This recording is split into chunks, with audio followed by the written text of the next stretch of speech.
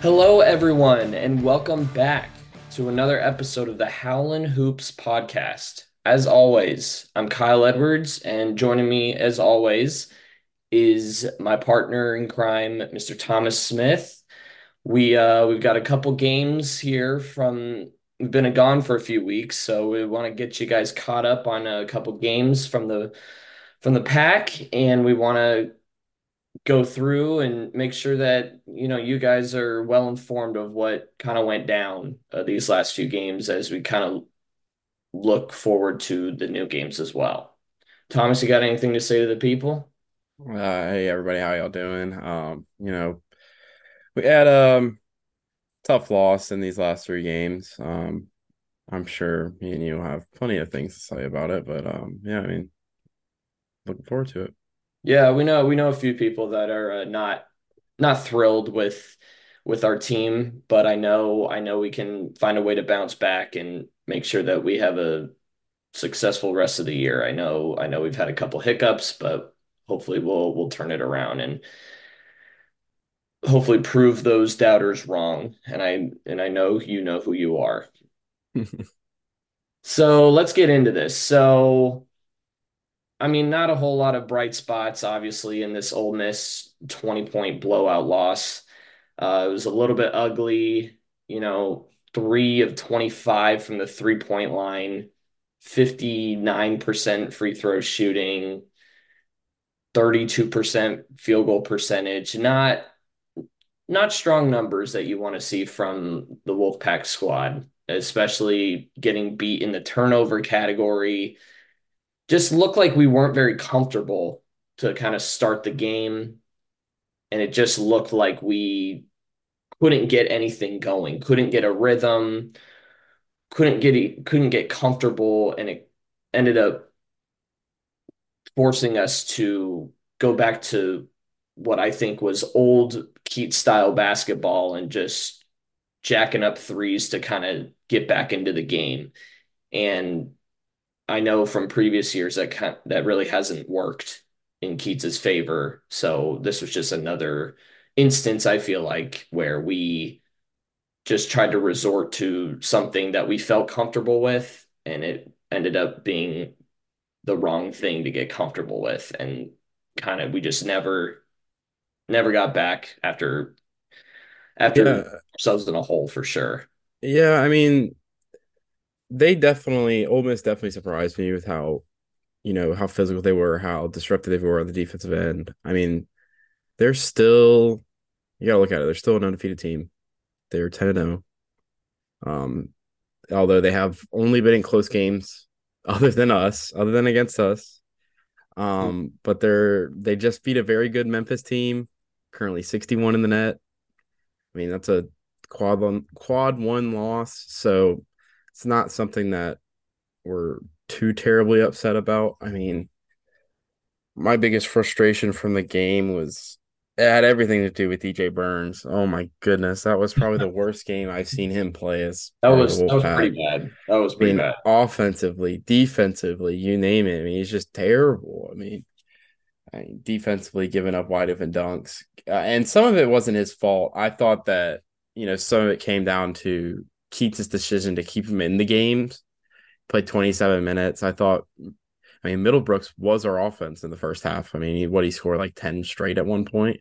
Yeah, yeah, I he mean, did. he kept us Sure. in the game. I just didn't understand why Keats felt. I mean, obviously, there is the need to play one of your better players, but it just felt like from the jump that it was just a complete mismatch. I mean, um, even when they went small, when you thought, okay, DJ should dominate on the offensive end, he wasn't efficient. And I mean, defensively, Jamin Brakefield, when they went small, I mean, he dominated us. He had 25 points. Hmm. I I just think Keach got completely outcoached that night, and they seemed to flip the game script on us completely of how we like to play. Exactly. And part of that, that this could just be the way I saw it, but it almost looked like there was no, I feel like in most games that we play with a sense of urgency. And that evening, while also getting out coached, we didn't look like a team that had that sense of urgency to go play hard and at least act like, we wanted to compete. Obviously teams are not gonna, we're not gonna be perfect. We're not gonna we're not gonna win every single game. We'll have off nights here and there, we'll not shoot well. That happens. I'm not upset about that, but I feel like the body language, The it effort. almost looked like it was not, it just wasn't there. And the lack of urgency that we had on the court, I was more upset with because there's no excuse for not playing with any urgency, especially in the play style that Keats draws up for us. It's like you need that sense of urgency. You need that aggression. You need the attack at all times mentality. And it just did not look like we came out with that and we got beat at our own game. Yep. I mean, we had 13 turnovers to their seven. We cannot allow teams to do that to us because we are an inefficient offense, especially when DJ's not shooting the ball well. We are very inefficient, or at least have been this year so far. Um, we struggle to score at times, but if we're not able to create turnovers and get easy possessions, like it's going to be tough to win.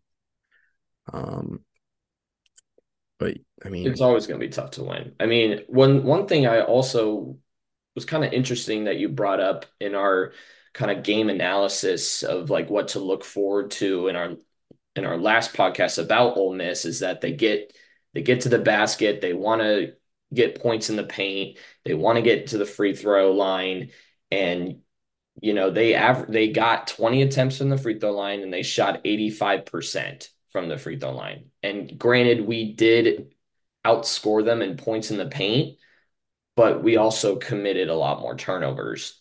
And I think it was really interesting how I mean, like we have said before, they truly beat us at who we wanted to be in that game.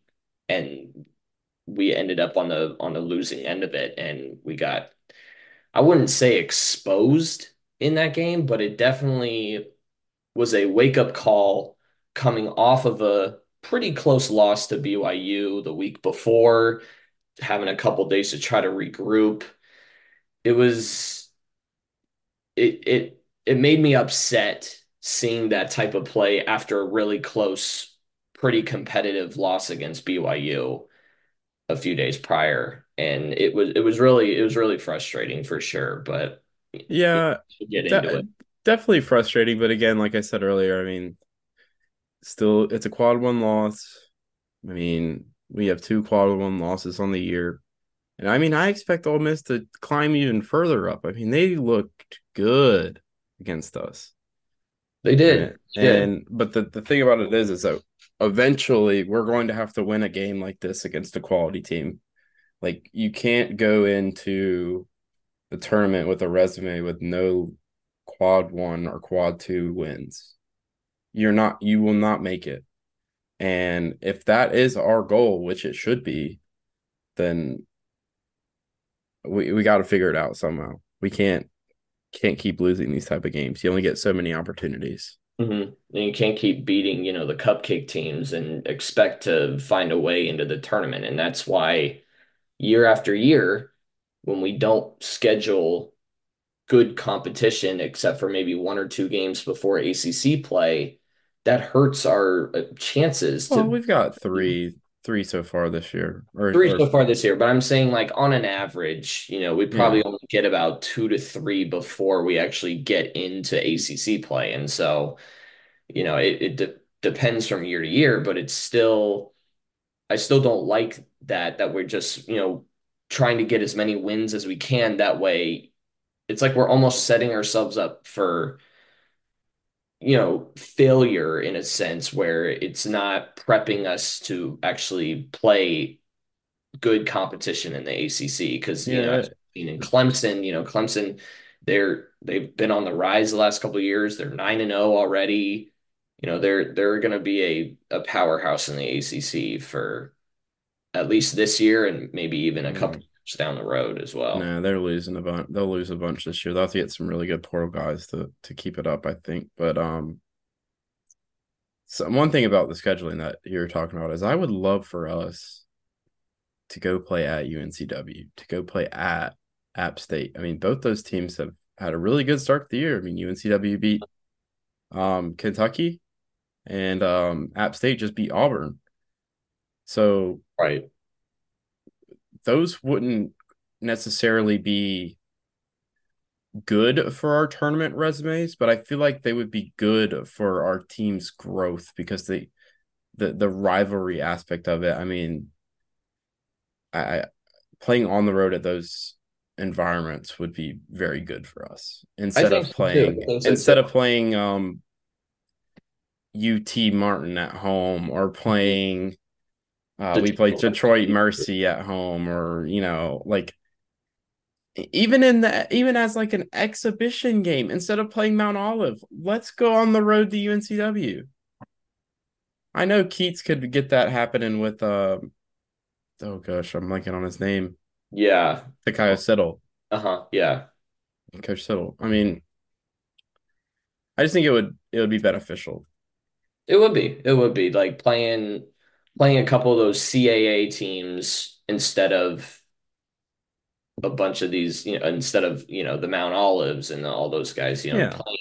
playing decent D1 level teams in bigger conferences that are still able to get players to come play there, whether through transfer portals or, right out of high school, those those teams actually can get good players to play there. And if we can challenge ourselves to go play at some of these places, or even sometimes bring them into our house just to get better competition, it's going to help us so much better in the long run.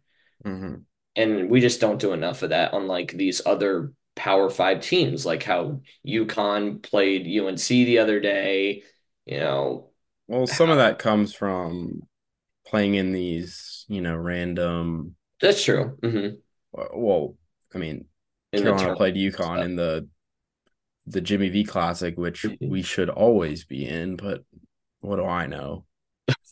Yeah, Um, that does not make a lick of sense why we weren't playing in that. that's fine. All Oh, right. brother. All right. Well, enough of us worrying about that game. We can move on to the Boston College game, which was in all honesty, I think a very gritty OT win against a decent Boston College team. They looked pretty good, and we had a lot of balanced scoring, which I think is so crucial for our team to have balanced scoring, because obviously in the Ole Miss game, we didn't have, obviously nobody really had a good game there. But when we have decent games where we have all of our starters plus maybe a bench guy or two scoring and finding ways to score, it allows us to have so much more freedom to be able to find an open man or swing the ball and run an offense and make sure we're not just, dribble, dribble, dribble, shoot at the end of the shot clock, like we've mentioned before. Yeah, you know, we did a good job offensively. How I mean, still not didn't really shoot the ball great. We did shoot the ball pretty well from the 3 point line. Actually, Hmm. I would call shooting from the 3 point line great, free throw line great. Um, dude, DJ Burns is frustrating the crap out of me those last two games. Oh my lord.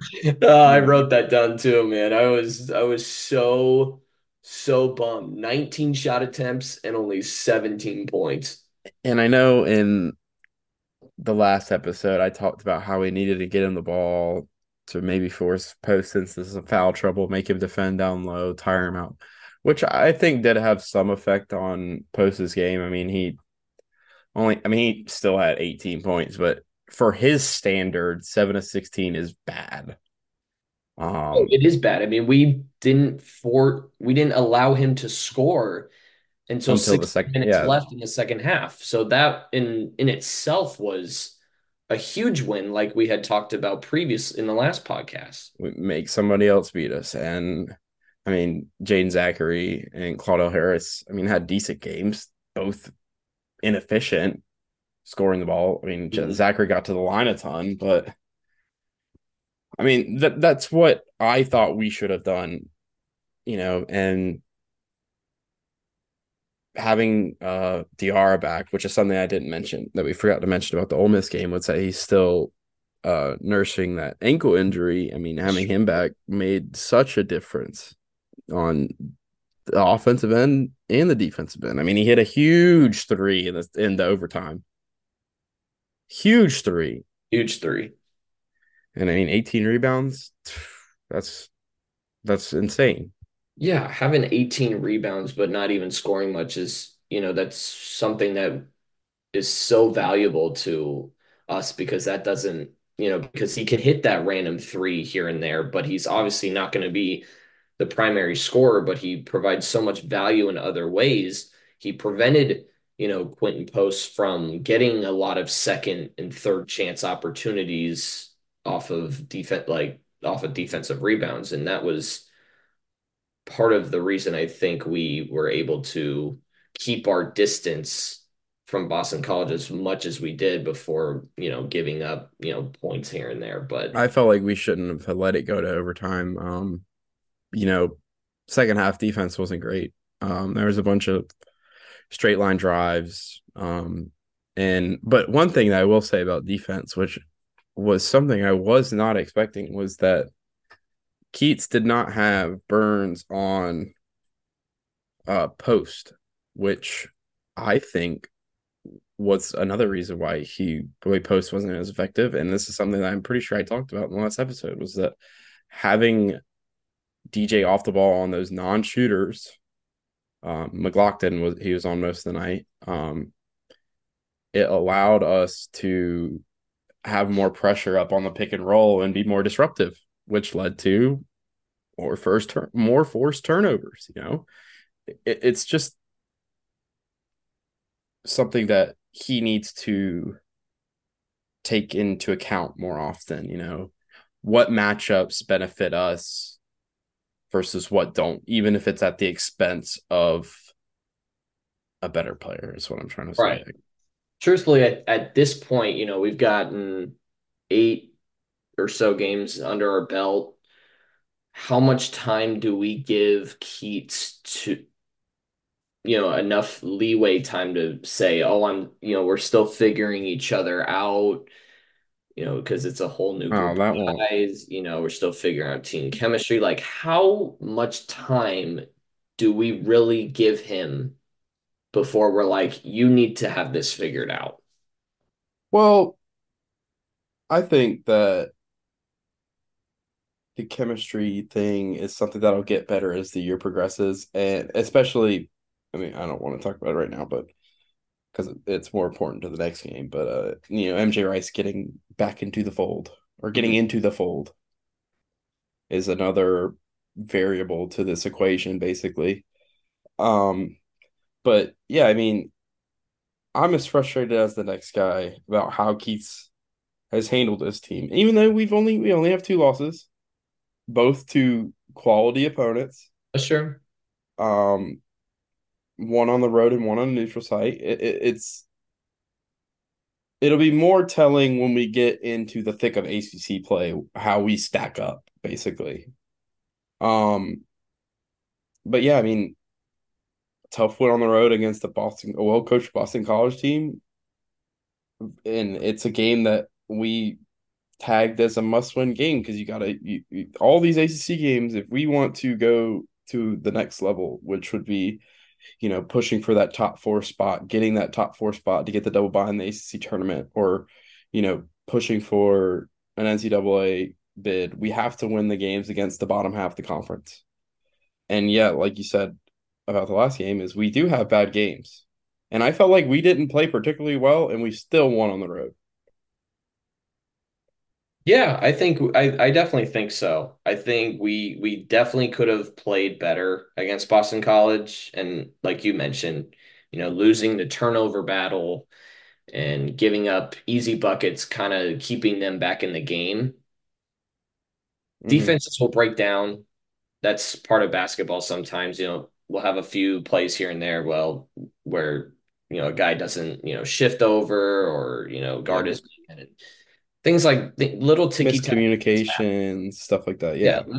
miscommunication, little ticky-tacky things happen, but I can't, I mean, it's great to have a road win against ACC play, making sure that we get that first ACC win, make sure that we get comfortable with that feeling. That way we can say, okay, we didn't play particularly well, but we went into a decently well-coached Boston College team. Let's get this win, and now let's use that win, get better as this year progresses, as we get into ACC play, and make sure that we start cleaning a few things up, making sure that we have better chemistry as we get into 2024 because we start right off with Notre Dame. And so Yeah. obviously they might be towards the bottom of the ACC this year, but if we can get that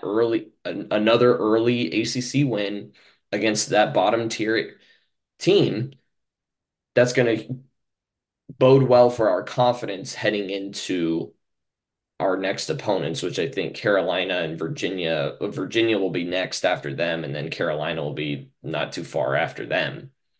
So getting that momentum, getting the confidence, getting chemistry is going to be the main focus in these next couple games as we transition into more ACC play for sure. Well, I think I spoke a little too soon on calling Boston College a bottom. I guess they technically are bottom half, but They're bottom half um, now because I think just because they're technically 0-1 in the well, ACC. no, I'm saying like in terms of yeah, I know that they're 0-1, but bottom half, as in, I guess I was referring to their team last year, Oh, looking at the net rankings, I didn't realize this. Boston College is 81 in the net rankings right now. So they're on the cusp of becoming a quad one win for us if they keep playing well.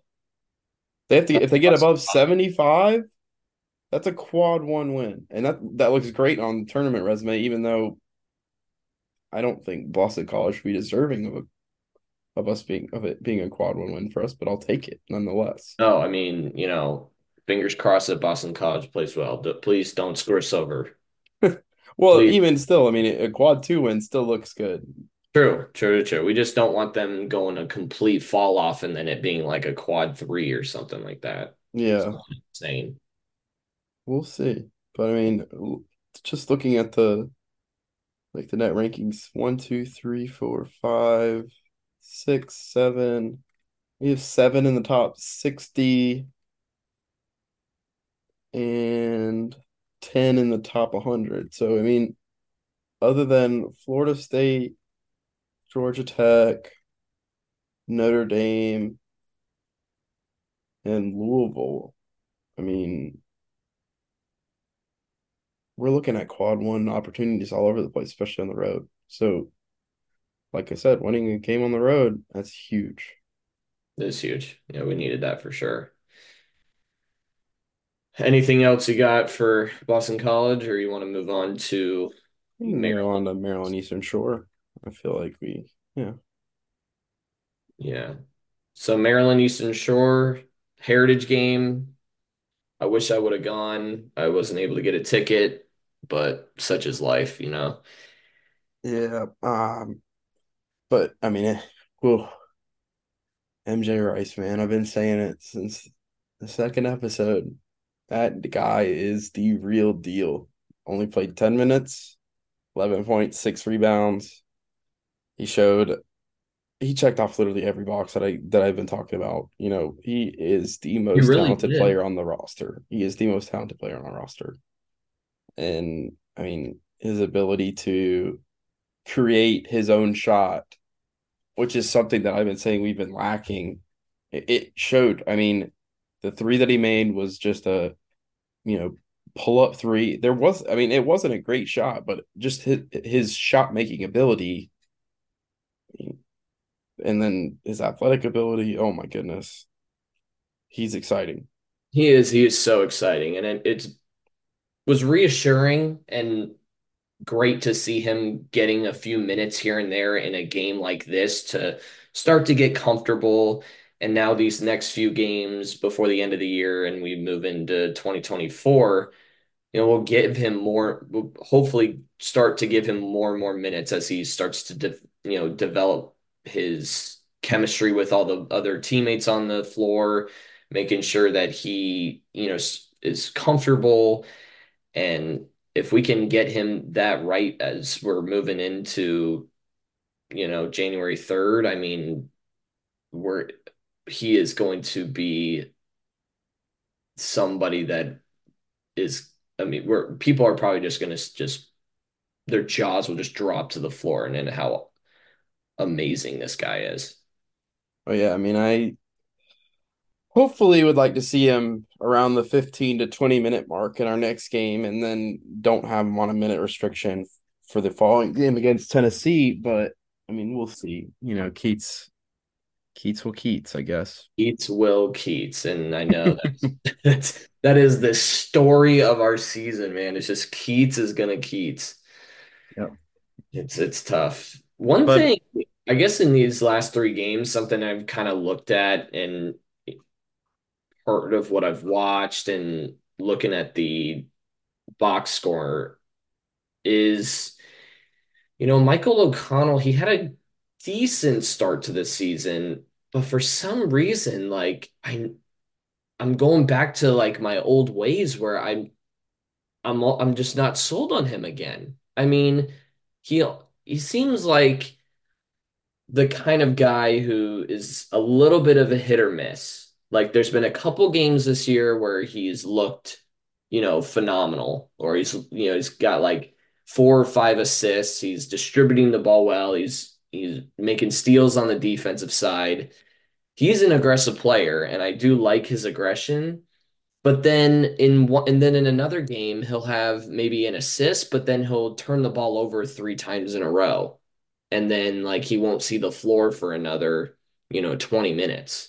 So for me, I'm hoping that he starts to get in more of a rhythm. I feel like he is one of the guys that still hasn't quite gotten comfortable with his role on the team. Granted, he is getting minutes. He is like almost that sixth or seventh man that comes into the game every single game. So it's not like he's not getting any minutes, but I mean, just sometimes the decision making, the passes that he's throwing, it's frustrating because I know that he can be better than that, but for some reason he just shows but that he just doesn't know how to throw a pass, or he'll doesn't know how to dribble for a minute, and then two plays later he'll drive all the way to the basket and make a tough layup. So he's got my head, he's spinning in a bajillion different places because I don't know what's going to happen every time he touches the ball now. yeah, the turnovers are kind of concerning to me as well. But I mean, I feel like he does a better job than at some things than what Taylor and Horn do. When he gets the ball, he is looking to push every single time he gets the ball.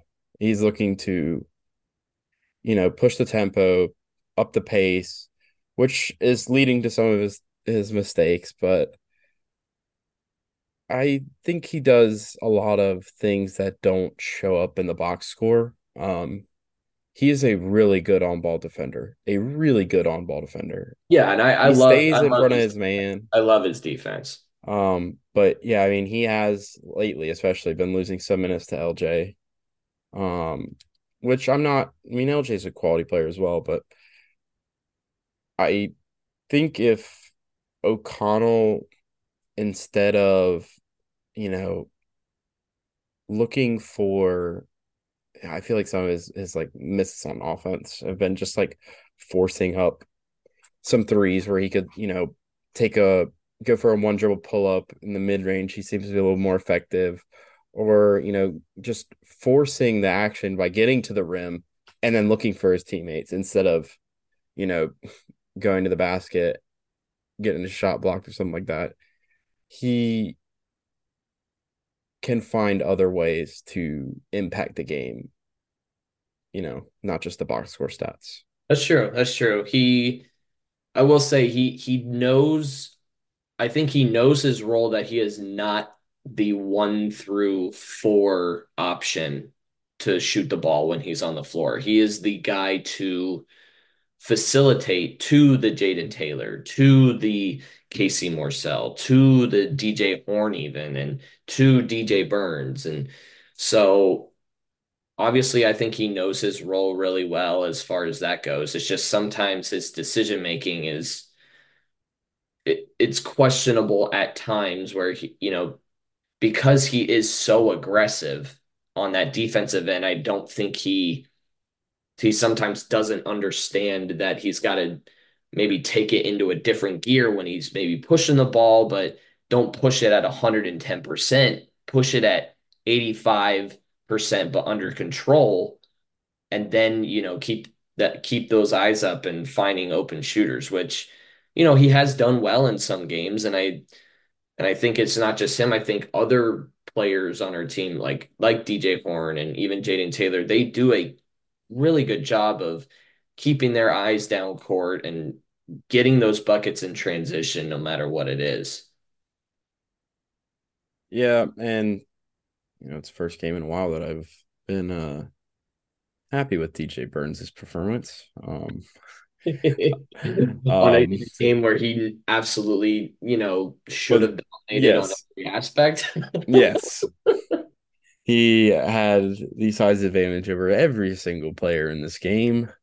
So he should have been efficient, which he should have been efficient in the other two games. Because other than, Ole Miss and Sharp, and I guess Post was bigger than him. But I mean, anywhere from 50 to 60%, if he's shooting like that, I'm fine with. But it's when he drops below that 50%, I'm like, is it really worth it giving the big man the ball every single time down the floor? But yeah, we've got to see better or similar things to this from him going forward if we're going to see any success. Yeah, I mean his efficiency is a big part of, who he is and what he was last year. And if he could translate that into this year as well. I mean, for him, there's no, maybe I'm putting him too high on a pedestal, but there's no reason that he shouldn't be inefficient almost ever. I'm not saying he should be perfect, but for how big he is and how soft of a touch he has And and his the footwork, presence that he has and it is, yes, and his footwork, shouldn't you be efficient 90% of the time? yeah, definitely. And that's part of my frustration because he is a liability on the defensive end. It's just how it is. And unless he's facing a guy like a pure post, not Quentin Post, but like a pure post scorer, Mhm. like I don't know, like a Baycott. He's not. He's a liability on defense, and yeah, if he's a liability on offense, not shooting the ball efficiency, why is he in the game? Type thing. And it's not like last year where our backup center was Abe Dewana. It's Diarra or Middlebrooks who have shown flashes of you know, being quality scorers and not a liability on defense. No, they are very good presences on the defensive end. They are long, lanky, but they're also much quicker than DJ is Yeah, and on the able to perimeter. slide their feet and make sure that they are there to contest and force a difficult shot. Yeah, they're able to.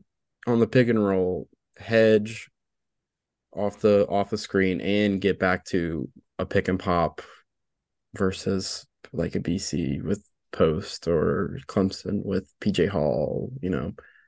We're going to play bigs who are able to shoot the three, and he has to improve at that. And speaking of that, we're about to get into a segment where we talk about we're facing a shooting big, but yeah.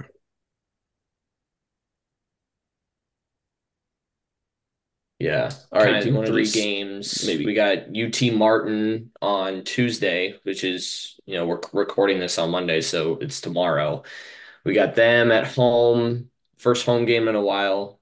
Should be a good one, besides the Heritage game, obviously. But then we have Tennessee, and then we will then be playing St. Louis on the 20th of December. So UT Martin. This should be a very, very easy win. They're obviously a quad four game, so there's no reason that we shouldn't be covering the spread, which I believe is at 17 and a half as of right now. So we should be taking care of business. There's no reason for us to keep this close by any means. We need to make sure that I think one of our big keys to the game is to make sure that we force turnovers, and a few more turnovers, I think, because that's our bread and butter as the Wolfpack this year, especially. We, when we force people into making bad decisions on the offensive end, it's easy transition buckets time and time and time again. And that's how we kind of keep people, that's how we take care of business against certain opponents is we forced so many turnovers that they just by that time they've dug themselves in such a big hole they can't come back and they kind of lose their rhythm and they really have to fight their way back to make sure that they even come anywhere close. So that's going to be a big thing, I think, for tomorrow is just making sure that we put the game away early and then just keep our foot on the gas. Yeah, I mean they average about double the amount of turnovers and losses compared to wins. And all almost I mean a lot of that comes from their point guard, Jordan Sears. He leads them in points and assists, 19 points a game, 4.5 assists a game, but he also averages about 4 turnovers a game. And he has the ball in his hands like at all times when they're on offense. Um, he's a good 3 point shooter, 48% from three. So you really, really have to focus on not allowing him to find any type of rhythm. Um, I watched a little bit of their game against Mississippi State, um, which was like I would say Mississippi State is comparable to us. They might be a little bit better, but nonetheless, they really were active on the pick and roll against this guy, not letting him get easy rhythm threes off of it. And they were also able to create a bunch of turnovers off the pick and roll, intercepting passes, just blitzing him basically. And I'd expect probably Jaden Taylor would be on him. He's a little bit quicker on the defensive end than DJ Horn, but maybe we'll see. And then they've also got a bigger guard, Jacob Cruz, 6'8", averaging 17 points, and he leads them in rebounding, about 9 a game. Shoots a ton of threes. I mean, these two guys shoot a ton of threes. Cruz averages about 7 a game, shooting 42%. And that I mean, this is key. Like if Keats allows MJ Rice to guard this guy, I think it would be perfect. I mean, they're both. I feel like MJ matches up with him physically. He's not going to be able to bully him under the basket because he's. I mean, 6'8" is a little bit tall for probably Casey, but I would love to see MJ Rice show his defensive ability. But I like I said, I don't expect him to play more than 15 or 20 minutes. and I would probably expect either Diarra, probably Diarra on him, but we'll see. Yeah, I mean, we'll see. I mean, it would be really nice if MJ got those types of minutes tomorrow and provided a good matchup to any of those guys. I think one thing we definitely emphasized kind of in our previous analysis is that our defense needs to, especially in this game, this is a good warm-up game as far as making sure that there's no miscommunication on the defensive end because we cannot let these guys get open three-pointers. And that's going to be I hope that's a big emphasis with Keats, going into this game to make sure that all starts in a game like this where we're supposed to win by a lot. That way it preps us to not have those silly miscommunications when it comes to bigger opponents like in the ACC or even Tennessee, which we'll get into in a minute.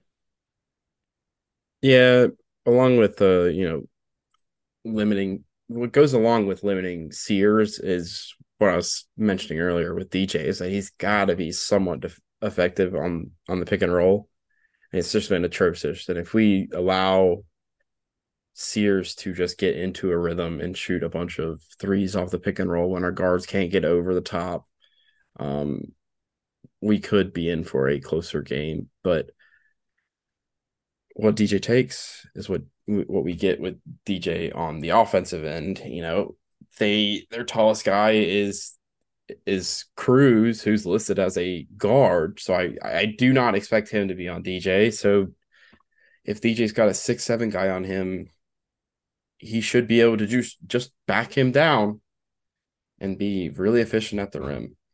But what goes along with that is like our guards need to be more aggressive going to the basket because there's not a ton of rim protection.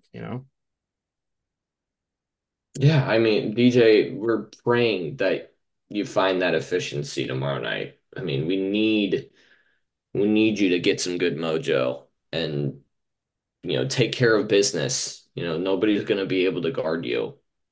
So get your buckets and stay out of foul trouble. Please, please, please, for the love of all that is holy in this world, please, DJ, I'm begging you on my hands and knees, metaphorically. But Yeah, I mean it a 20 plus win would be a barometer for a good win for us. yeah, we need it. All right. Do you want to go into Tennessee? I know you got a lot of stuff you want to say on them. So Yeah, I've got a lot of take it notes about away. them. Take it away, T. So Tennessee, another big game opportunity for us. In the Hall of Fame showcase in San Antonio. It's a neutral site game. They're ranked 12th nationally and 10th in the net. So it's a definite quad one game.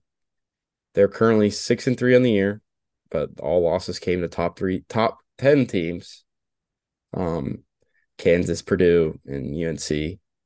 Again, I'll say it once, I'll say it twice, I'll say it 3 times, I'll say it 100 Say it. times. We'll say it to infinity if we I have. want MJ Rice on the court for 20 to 30 minutes. He needs more minutes. And this would be perfect for us because this team, Tennessee, they have one big man. He is a 7-footer, but other than that, it's a bunch of guards and a bunch of wings.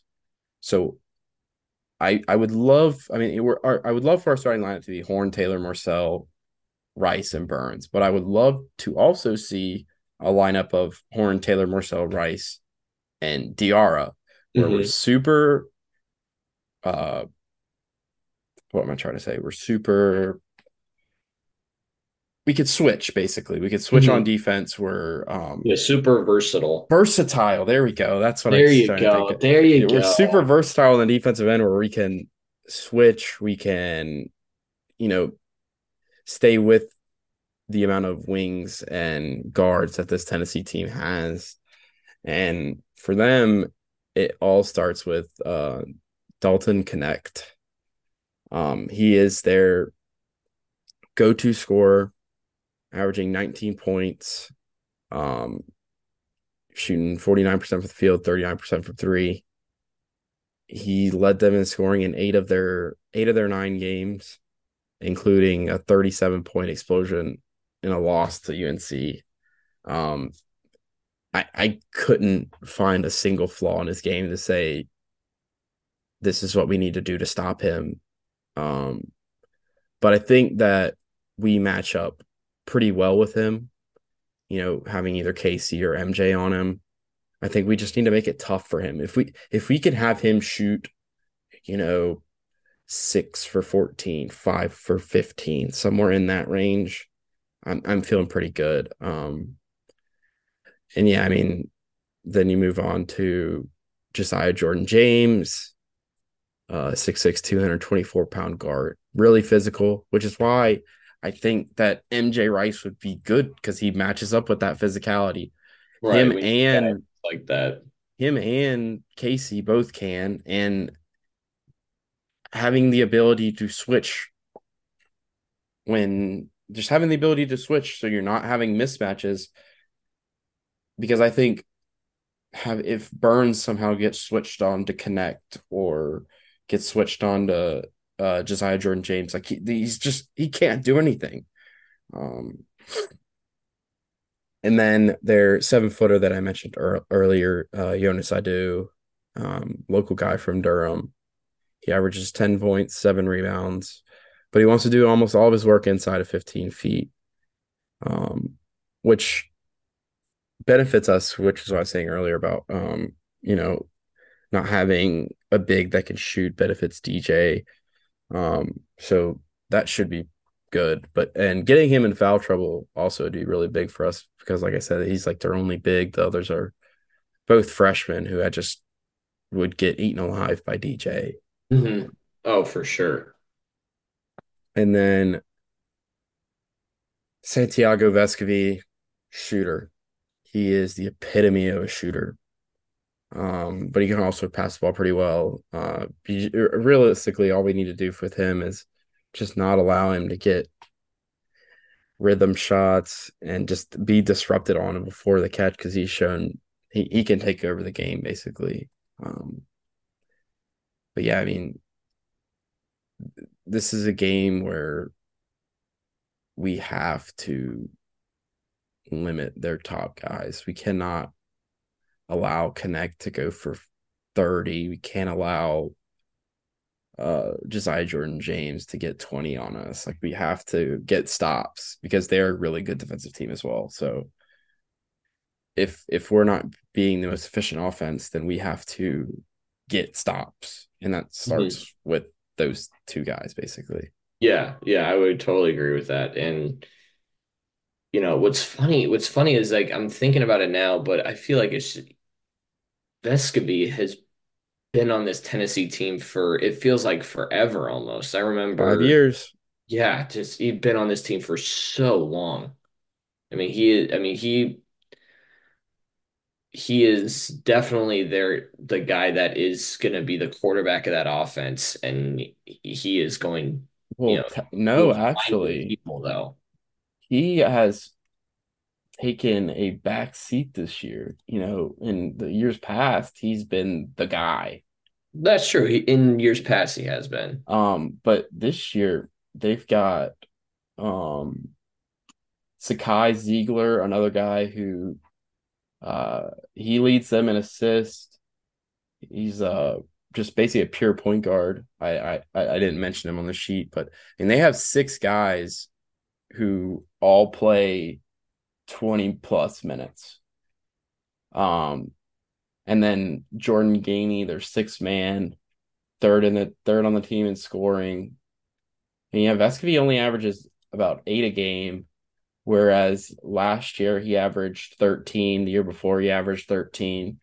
So yeah, he's taken a little bit of a backseat, but like I said, his ability to shoot the three, he can take over the game. It's not like He's no slouch, man. yeah, no, he's a good player. And for him to He's be no their slouch. fifth leading scorer is insane. But yeah, I Yeah, mean, they have. I feel like they also have a decently balanced attack, at least in some of the games that I've seen. They have a lot of guys that can. I think they have three or four guys averaging double figures yep, right they're now. they're at four. Vescovy averages eight. But I'm pretty sure he had one game this year already where he had like 21. Yeah, against Kansas, he scored 21, 5 of 11 from three. Good Lord. I mean, yeah, like they are a oh gosh, video just started playing in my headset, but it's Kansas or highlights of Tennessee started playing. I was like, what the heck, scared me. But yeah, I mean, they've got six guys, like I said, who play significant minutes, can all score, probably all lead them in scoring, even though I said Connect uh, has led them in scoring at 9 out of 10 or 8 out of 9. Um, but yeah, they are a good team. They are deserving of their 12th ranking nationally. Um, and if we somehow come out of here with a win, that will go a long, long way come March. Yeah, we'll need it for sure. I would definitely say that we need to make sure that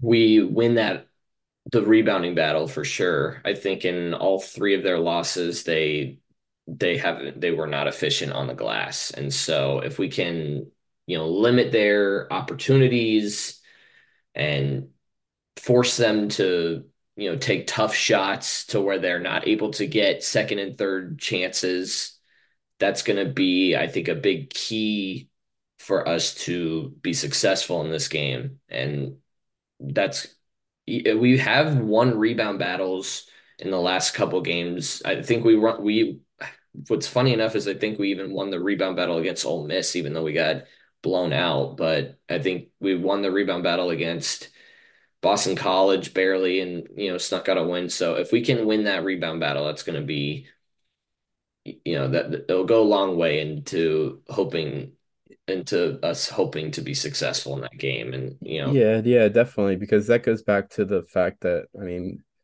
their offense is good, averaging about 80 points a game while only giving up about 68. They're a good defensive team. And if we can limit the amount of second chance opportunities they have and also give us second chance opportunities, uh, because if we don't have second chance opportunities, we are going to have to make shots. We're going to have to make a bunch of shots, or else it's going to be a rough game.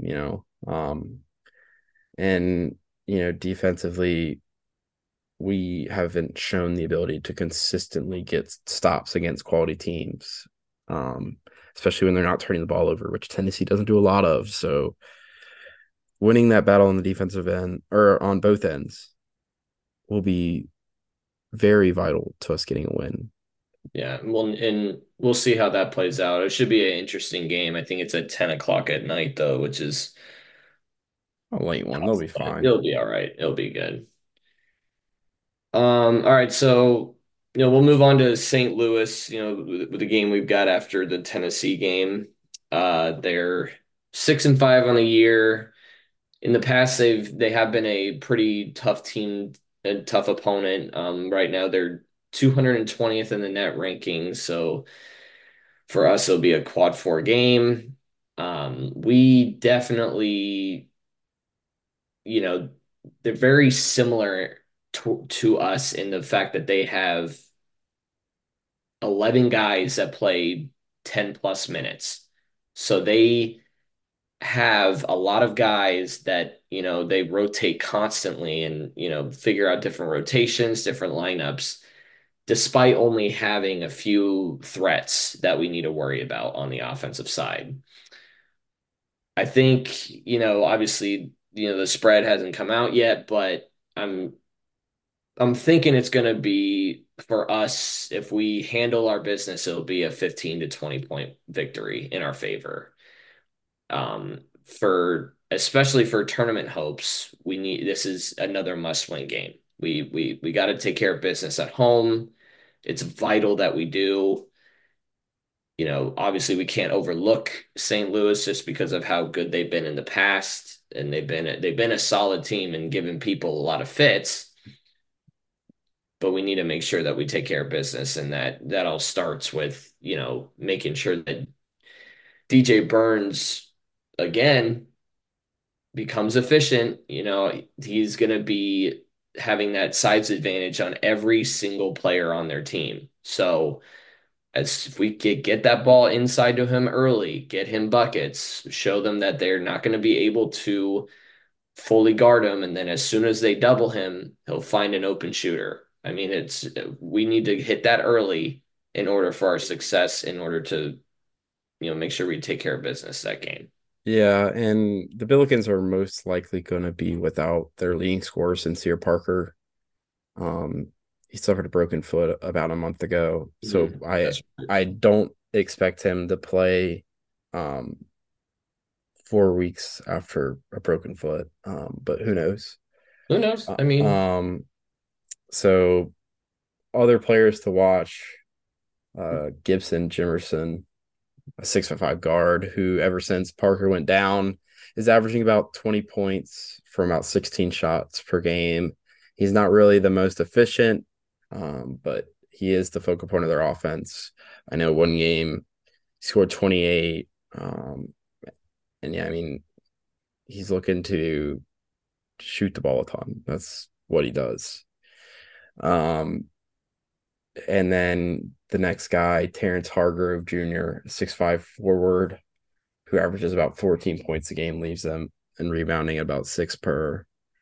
Another quality scorer that shoots sufficiently from all three levels. I would expect probably, I mean, love for this guy to be guarded by MJ Rice, but I would assume it's going to be Casey.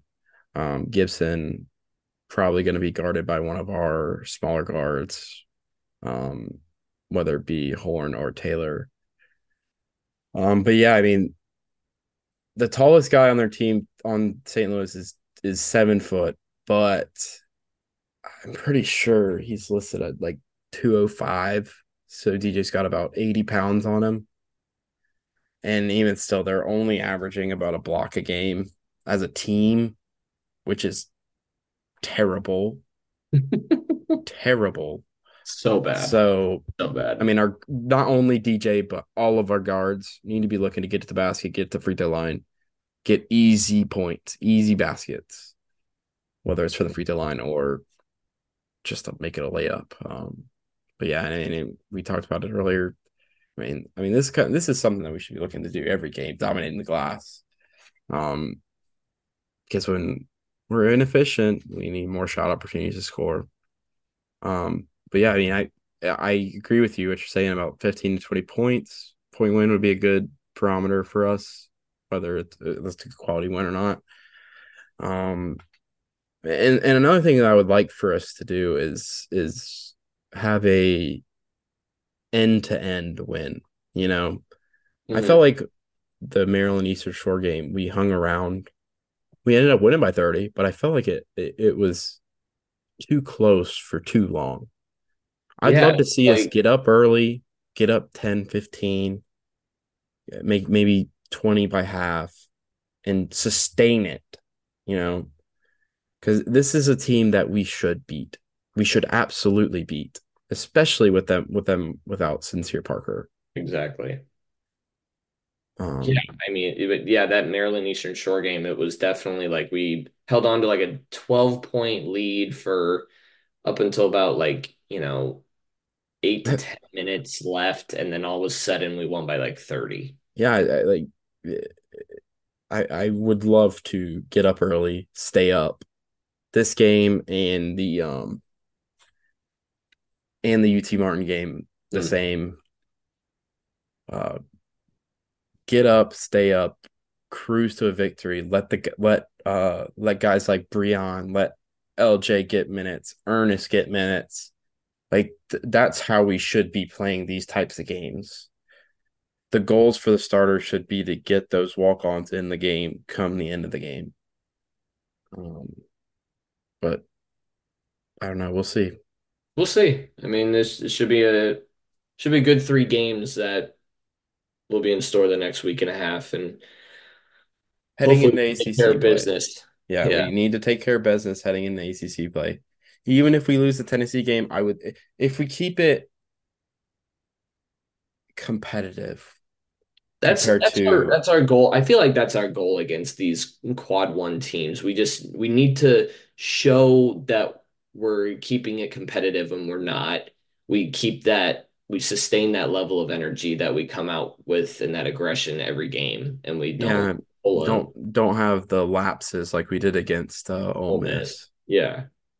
If we show people that we are tough and resilient, have grit, and stick around against good quality Q1 teams, it well, you never know. It might help us a little bit in March, but we'll see. It just helps us. I mean, like I said, build towards ACC play because most of our opportunities for quad one, quad two games are going to come in ACC play. So They are. sneaking one out right before it would look great. But I mean, yeah, we can only hope, I guess. We can only hope. But Tom, do you have anything else before we wrap up here today? Nope. I think I got everything else I needed to talk about today.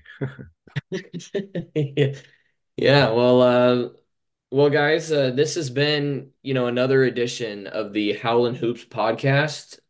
As always, we appreciate everybody who tunes in and listens to the podcast. We really appreciate it. As we continue on this year, we're looking forward to more pack basketball.